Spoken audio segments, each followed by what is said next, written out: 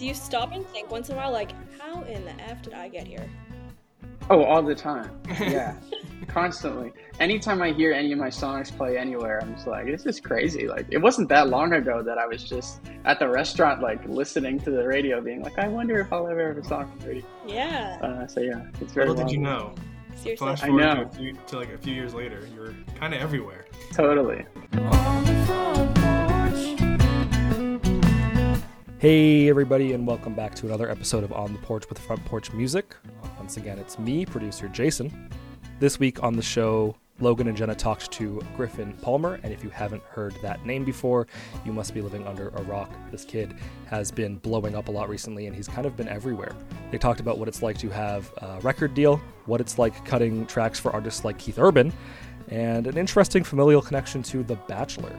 Once again, just want to remind you that if you enjoy the show, please do leave us a positive review and make sure you tell your friends that we exist, because we rely a lot on good word of mouth to get ears on the show. Anyway, enjoy the cast, and we will see you again in a couple of weeks.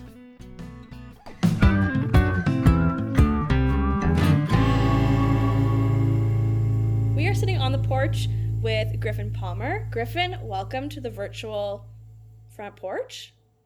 Thank you. Happy to be here. We are super excited to dive right in with you today, but first we wanted to give you an opportunity just to say a little bit about who you are. There's obviously, I mean, you're like, are you top 15 at country radio right now, or top 20 still? I think we're almost top 10 right now. I think you are Well, too. first I of literally all, checked congrats. That's pretty yesterday. freaking cool. Yeah, that's Thank you. insane. It's So very cool. obviously we have lots to talk about, but why don't we start with who the heck are you, and who are we hearing singing Second Guessing on the radio across Canada right now? Sure. Well, my name's Griffen Palmer. I grew up in Pickering, Ontario. So for all my Ontario boy. people, hometown. Yeah, I've been singing and playing music ever since I was a little kid. My dad was always in bands and stuff, so he kind of showed me what he knew, and then I took it from there. And I moved to Ohio when I was in college to play rugby on a rugby scholarship. And the whole time I was just playing at bars and stuff and paying my way through school. And so once I graduated, it was time to kick it up a notch. And I signed a publishing deal in Nashville with Big Loud Publishing and started writing a lot of songs for other artists like Keith Urban and Florida Georgia Line, and a bunch of Canadian artists too, Mackenzie Porter, Jade Eagleson, Reckwaws, a bunch of people. And then this year I put out my first record by myself, with myself singing, and my new single is Second Guessing, which is at radio now, which is the one you guys are hearing in your cars, which is pretty cool. Did you ever think you'd be like, people will be hearing your songs in the car, just like casually on the drive home? You like dream about it when you're young, and you wonder what it's going to be like, and then it sneaks up on you, and one day you're playing on the radio, and it just feels really surreal. No kidding. I actually want to back up for one quick second. You went to Ohio State University? It's called Bowling Green State University, but Bowling it's in Green. Ohio. Cool. What'd you go to school for? I got a degree in communications and musical theater performance. Okay, so music was kind of always part of the plan. School-wise, Yeah, rugby was the distraction, it sounds like. kind of. I mean, I loved rugby. All of my friends from my whole childhood and stuff all played rugby, so that was kind of the world I was in. And I really enjoyed it when I was playing, but I was never intending on like going pro or doing anything like that. It was just kind of my way to go through school and see a lot of the country and, you know, have some fun while I was figuring out the greater path to music. That's kind of cool. So when you're deciding on school like that, and I mean, to go back to the school more, you know, from Toronto or Pickering, what is that process like? What's going through your head when you're trying to find a school? Because like Ohio seems like to us a very random place to go. It is a pretty random place for sure. No, I was doing like what everyone else was doing back home, you know, applying to a bunch of local schools and stuff like that. And then I just so happened I had a friend who was already going to the school in Ohio, and he was a year older than me. So I just went to go visit him one year, and he was playing on the rugby team there. And I just like practiced with the team and got to know the coaches and whatever.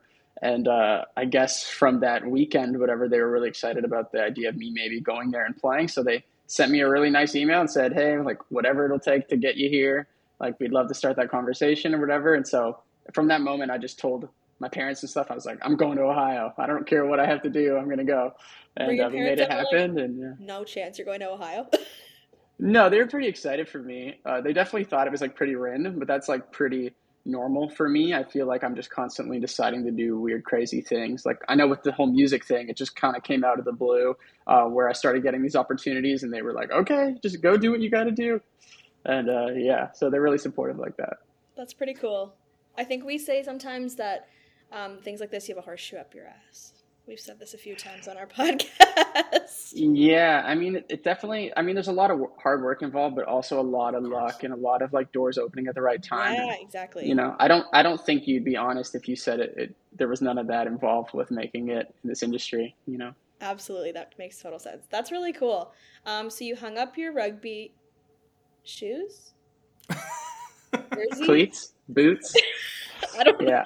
know. Jenna trying to make a thoughtful analogy and it's not working. I was like, this is similar to football. I don't actually know what rugby is. Anyways. And you decide to play a safer sport, and that is jumping into your music career. So that's pretty cool. So you got your publishing deal, and you were writing for how long were you, like, when did you move to Nashville, and like kind of how did that come about, the publishing piece? I moved to Nashville at the beginning of 2019. And so how it all started was I was back home in Pickering right after I graduated college because my visa expired. And I was working at a Mexican restaurant and just writing on my free time, trying to figure out how I can get a visa and stuff to move to Nashville. And I went to a random house party one day. And I didn't even know the guy who was having the party. I just knew friends that knew him. And so I went and I met this girl there, and she was kind of asking me what my whole deal was and what I was trying to do with my whole life. And I said, well, I'm working at a restaurant now, but I'm trying to be a songwriter. And she said, well, my boyfriend's a songwriter. And I said, no kidding. So I met him at the party, and he had written a bunch of #1 songs for Shawn Mendes, and his name's Jeff Warburton. He's Grammy nominated and super successful guy. Anyway, we just kind of hit it off because what a chance encounter. I know, we're from the same hometown. We both played rugby, but we never met until we were like in our 20s. This is where the anyway, so yeah, that's one of the horseshoe moments for sure. But we just started writing songs like when he was home from writing trips or whatever, and I was off work, whatever. And so he was obviously connected with a bunch of high up people and executives in the music industry that were always asking him what he was up to lately. And so he would just pass on these songs to these people when they were asking. And I kind of got connected with my management company, Starseed Entertainment. And through them, they kind of reached out to Big Loud, who's now my label and my publisher. And they were in town in Toronto for like 48 hours. And we squeezed in a meeting because we asked if they had any spare time. They had like 30 minutes. And I just went and I sang a bunch of songs for them. And then like 2 weeks later, they flew me down to Nashville, and I met with the publishing team and wrote with a lot of the writers there. And that's kind of what got the ball rolling on publishing. They offered me a deal, and I moved to Nashville probably 2 months later and started writing full time. So it went from working at a restaurant to full-time staff writer in like 2 months. That's pretty great. That's awesome. Mm-hmm. So we hear from a lot of artists, you know, they go into a room to talk to a label or prospective labels and play music for them, but I've never actually asked anyone what goes through your head when you're in that room. Is it because like it seems like it might be a little weird because like you're playing for like music, but you're playing for like not necessarily a fan, but trying to like convince someone to be a fan to then sign you. Like, is that the weirdest dynamic, or like what was that like? I feel like it's scarier before you go in and do it, you know, because you know, on the drive there, you're like, okay, these people are really important. I really hope they like my music, because they're kind of like sussing you out a little bit when they're meeting you and stuff. But once you're in front of people, it's the same as playing to anyone. You know, you're just in a room and there's like 5 or 10 people and you're just playing songs for them. And, you know, they're still music fans at the core, right? Or else they wouldn't be doing what they're doing. So, you know, they react just like normal people, and they were super nice. And anytime I've ever played for a room of executives or anything like that, it's always been the same, where everyone's just super appreciative that you're there. And, you know, even if they don't like it, they're not going to tell you right there. So it's all right. So how did that feeling of walking into that room compare to when you had your appearance on Songland, when you were walking out onto that audition process? Songland was way scarier because, well, one, you know that it's not just those 5 people that are going to see you, you know, it's like the whole world or whoever's watching.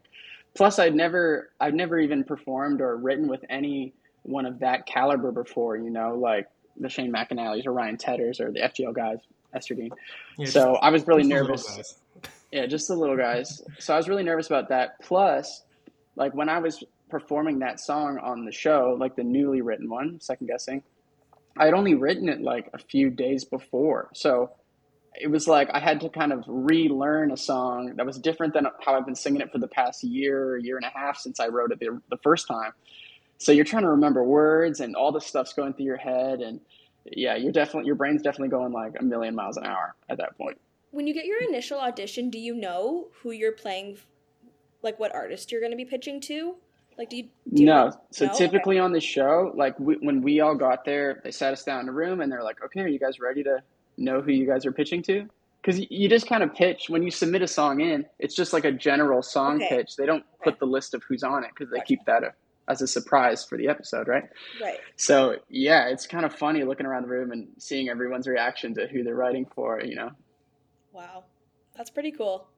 Did you have, when you originally wrote Second Guessing, did you have any idea in mind? Obviously not who was gonna potentially cut it, but did you have like a sound in mind and you're like, this would go well with this person? Like, and sometimes you're in this, like you write a great song, you're like, this isn't for me, but I think this would sound really good with this artist. Did you have anybody else in mind? Not when I was writing that song. I have done that before, but 99 times out of 100, you're like way off of whoever ends up singing it. You did guess Florida Georgia Line. No. So I knew I wanted it to sound like a wedding song. I had like general kind of a template of what I wanted it to be like, but I definitely had no idea that would end up being a Florida Georgia Line song. Wild. But did you learn something new from that experience other than live television and the obvious scary things? I learned a lot from Shane, especially just writing specifically for one artist. Typically you're trying to write the best song you can, and then that gets pitched to a ton of artists, and then they could just pick whatever ones they relate to or whatever. But I'd never had the job of writing specifically for one artist that's going to hear it, and it's going to be for them. So that was pretty interesting to like put your brain into like their brain and just like be like, what would I say if I was Florida Georgia Line, Had you had previous cuts? Because you have some, like you said, with like Mackenzie Porter. I think you have some really cool pop cuts too with, I forget the band name now. The band Camino and Chelsea Cutler. Yeah. Did you have any of this music out already? Did they have any of this music out already before you were on Songland? I'm trying to put a timeline together here. So my first cut I ever got was a song called Polaroid that Keith Urban put on his last record. Yep. But that song came out about a week before the Songland episode aired. So when I recorded or filmed Songland, I had nothing out. And then I just kind of had 2 songs come out back-to-back weeks in like a crazy whirlwind. So yeah, it all kind of came at the same time. That's pretty cool. You are living in a whirlwind, obviously. So that's... Yes. You came onto our radar not too long ago.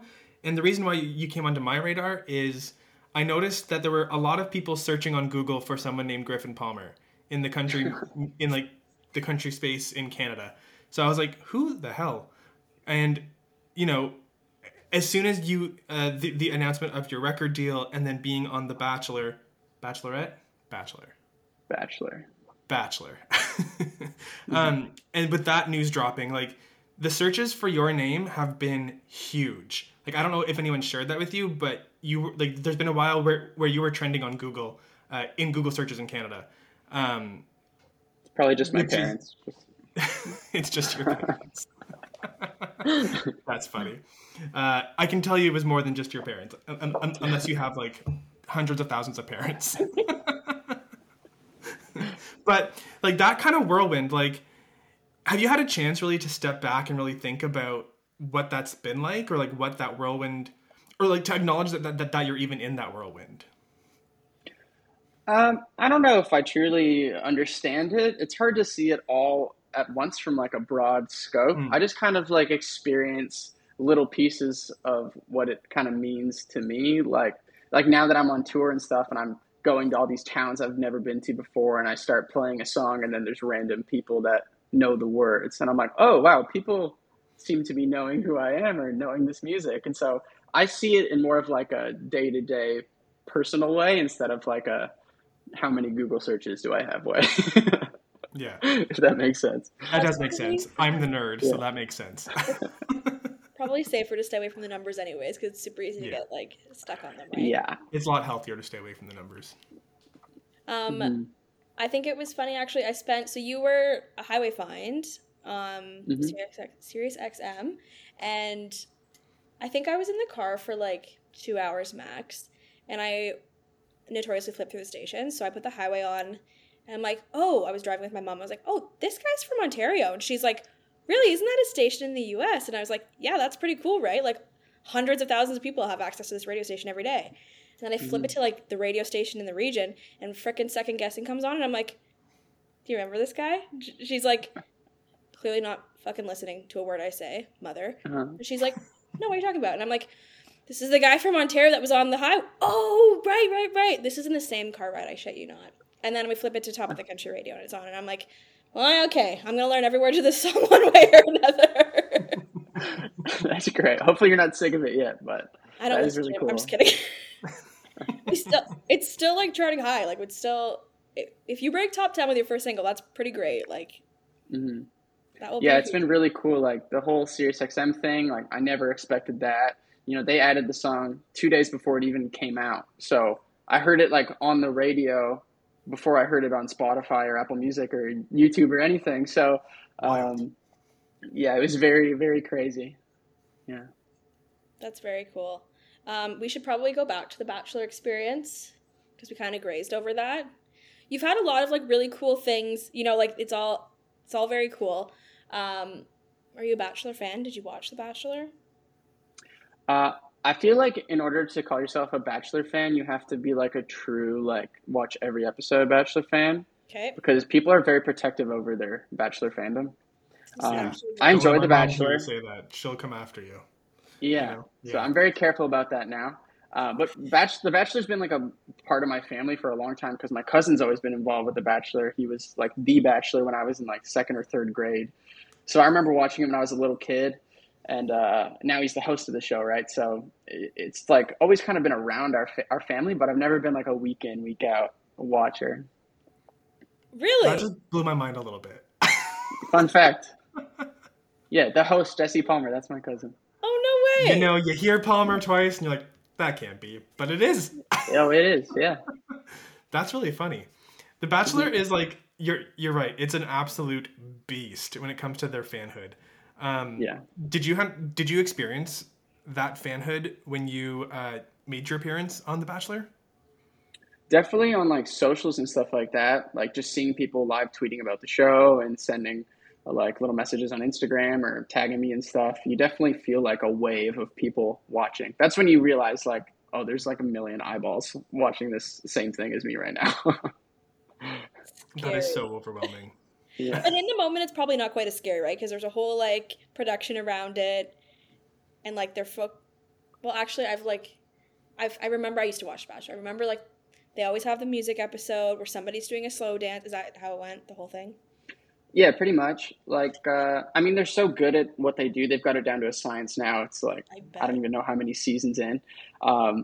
So it's cool that like they film it in a way where it's like a true experience for the date. So like they didn't know we were there. We were kind of like tucked away, like away from the cameras. Then we go up through like a back elevator and sneak into the set, and then you just play. So it kind of feels like you're just playing like a private show for these people who are genuinely excited and surprised that you're there.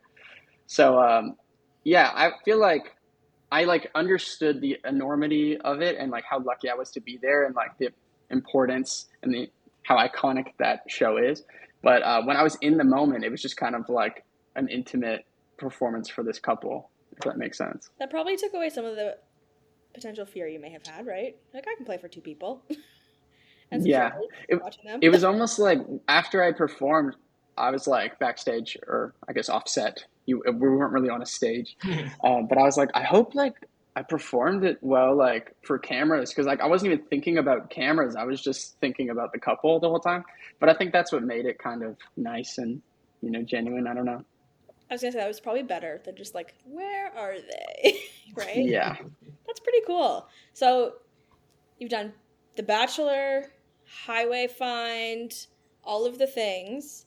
And now you have your debut album out. So, like, first of all, like, I can only imagine the feeling of, like, writing songs for other people for quite some time, right? And then, like, you get to put out your first body of work. Are you like, this is, like, a new feeling?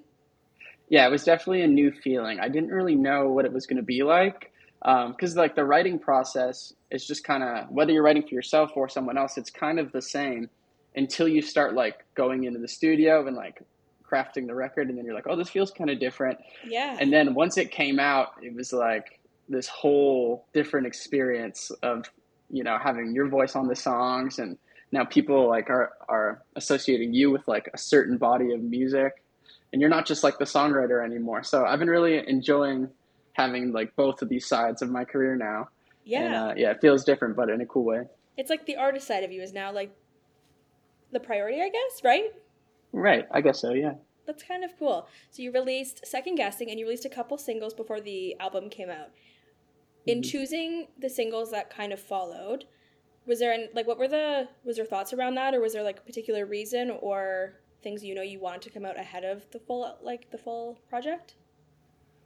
I think we just kind of went with songs that like we really loved, and like we just thought would be a good introduction to what was about to come. Like 25 to Life was the second song we put out, and that was the first song we chose for the record. So when we had like 300 something songs to narrow down from, over like the 4 years I was writing, it was so overwhelming to choose them. So I just picked one and then like built around them. So I felt like 25 to Life had been the anchor point for a long time. So that should be one that comes out.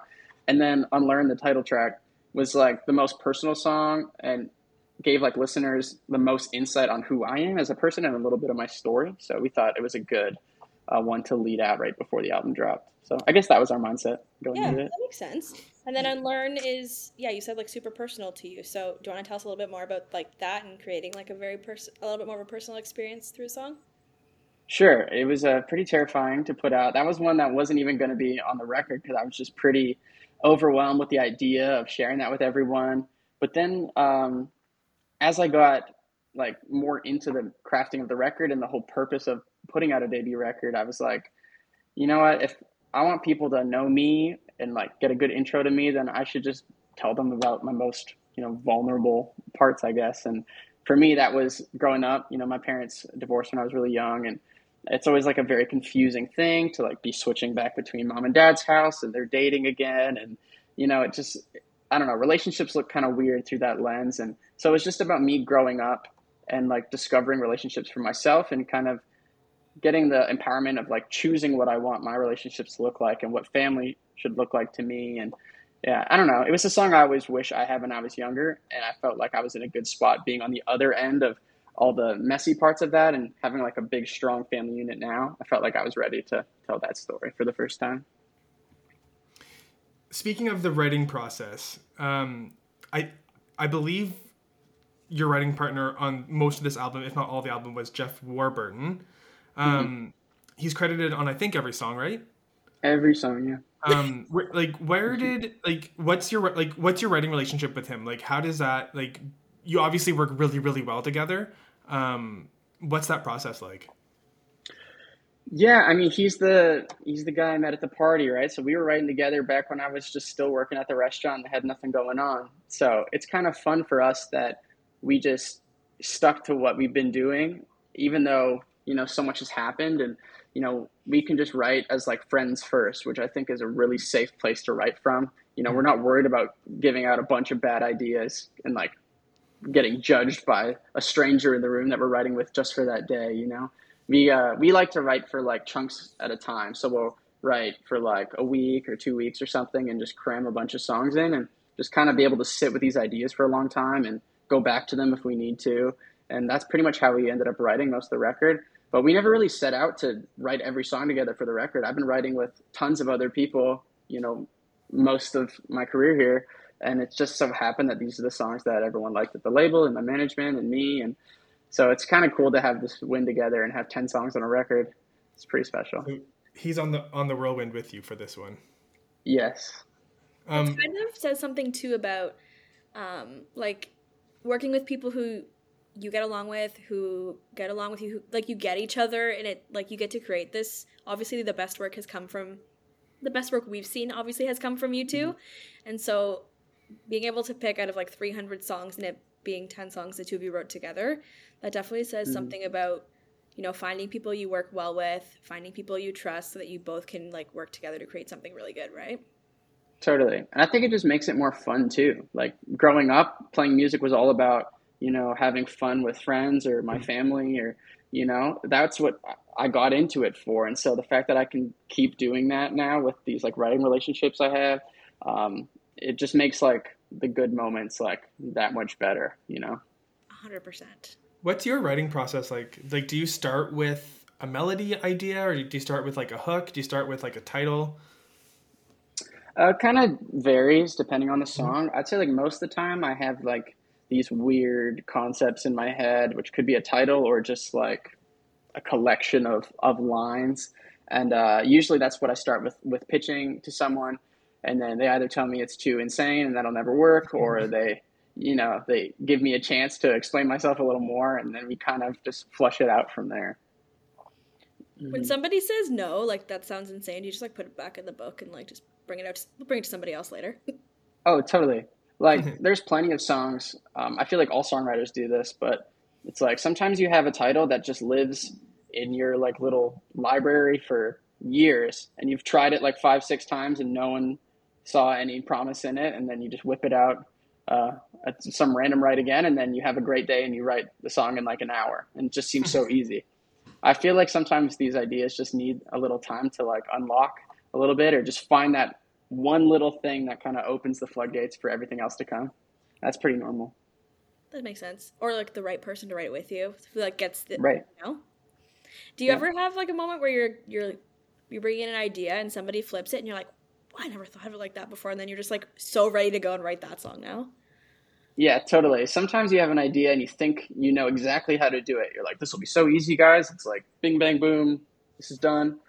And they're like, but wouldn't it be cooler if you did this? And you're like, oh, that's way cooler than what I thought. So that's like the best part about writing with other people is like obviously they're incredible at writing songs as well, or they wouldn't be here. And so it's cool to see other people's genius come out. And, you know, sometimes you're in a room and you're not having a good day, but someone else is having like an amazing day and their brain's just coming up with all sorts of cool stuff. And so at those moments, you just pinch yourself and you're like, thank you for letting me be here today and like share this greatness.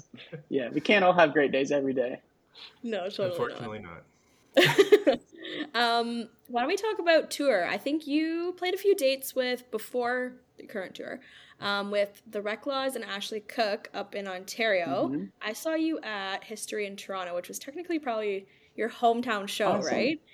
Yeah, that's like the closest I've played to home in years. So that was awesome. No kidding. Did lots of friends and family come out to that, or? Tons. Like more than I ever thought were going to come. It was really cool to see everybody. That's so the way cool. You went like this, like to say tons. I thought you were going to be like, no. And I was like, wrong question. No one came. Embarrassing. No, that was really cool though. It was funny. I was standing in the little pit area before it got into a mosh pit basically, and I watched when you started saying second guessing, and people were like, I was like, that's the sickest moment in the crowd, knowing who somebody is on stage and people being like, oh, that's the person who sings that song. Very cool. But it was kind of cool probably to have the hometown crowd singing some of your song back to you, right? Very cool. I mean, doing this job and chasing this dream in Nashville, it's like the coolest thing in the world, but also it's very far away from home. So I definitely feel that a lot of the time. And I wish I was doing stuff closer to home so that they can share in this with me. So anytime I get a chance to be close to home and have people come out that have known me since I was, singing in my elementary school talent show and whatever, it's a cool moment. Okay, before we ask about the current tour, what were you singing in your elementary school talent show? Oh, man. Okay, I actually remember. So I was actually playing lead guitar. I wasn't even the singer I was in 7th grade. Okay. And there's a photo, and I was playing a song by The Strokes. Okay. Right. It's like a garage band situation. And, our singer wore a wig. I don't know why, but it looked cool. Anyway, that was like the only lead guitar moment I've ever had in my career, but I relished it, and I'll never forget it. That's so funny. That is funny. Did you all wear wigs or just the lead singer guy? No, just the lead singer, and like Huh. all the rehearsals, like he never had one. He just showed up to the gig with like a big, like curly black wig that like didn't look semi-real. It was like clearly a wig. He just was leaving his front really a man. Halloween wig? Yeah. Yeah, clearly. But I mean, he rocked it. It was good. What That's so we are. random. So random. Okay, back to tour. So you hit the road with Lily Rose for a few weeks or months. I think it was like 18 shows or something. That's pretty cool. Over a couple months. It was cool. You have a few cuts for Lily Rose, right? Yeah, I've written a couple for Lily. Right on. How was that tour? Super fun. I mean, Lily's crew and band and stuff are so awesome. We just had like the best time traveling around and playing these clubs, and her fans are like diehard fans. So I got to go up and sing a couple of the songs that I wrote with her. So hearing them screaming them back is like really neat. And yeah, they all listened to me play acoustic songs, just me on stage, and they were all super cool about it, and I had a lot of fun. What's your like tour hack? What do other people need to know or need to be prepared for going on tour? Snacks. Bring your own snacks. You know, like the whole rider thing, it's like you're like, well, I'm just gonna give in my rider and have my snacks. The snacks aren't always there. So you always have to bring your own snacks. Because you might ask for like veggie tray and they might give you like fruit roll-ups. And you're like, well, that's not a veggie tray, is it? In fact, it's not a veggie tray. No. How do you get that so wrong? That's so disgusting. I don't know. It'll do. Yeah, it'll do. I'll eat it. I like fruit roll-ups. What's your number one snack for the road? Or just in general, I guess? I usually have like granola bars or like a protein bar, and then I usually have like some sort of veggie tray scenario or like a meat and cheese scenario in case I like didn't have time to go get dinner. Because that's the other thing too. It's like you're at sound check and then you play the show, and then by the time you're done, it's like 10:30 or 11 at night, and you're in these small little towns that like nothing's open after 10 or 11 if you're playing on like a whatever Sunday night. So there's like no way to get dinner. So you really have to have snacks that like could double down as your dinner. I guess that's my hack, my tip. Hearty snacks, not just fruit roll-ups. Do not expect other people to feed you. Right. Even when they offer, they might not show up. Do you have a favorite? I'm trying to think. I'm not trying to say a favorite. What crowd do you have? Does a crowd stick out for you on the Lily Rose tour that was like, this was the best crowd of the tour? It's so funny. Like the crowds, it's like very dependent on like the overall vibe and the venue and everything. So it's kind of like your favorite evening or whatever, instead of like a favorite crowd. I really enjoyed Flint, Michigan. They were a super rowdy bunch.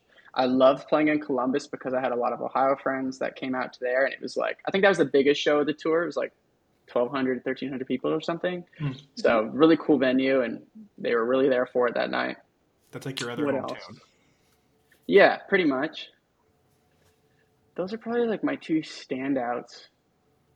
Maybe New York City. They're pretty cool. Yeah, I don't know. They were all great. Can't complain. You got to get on the stage, right?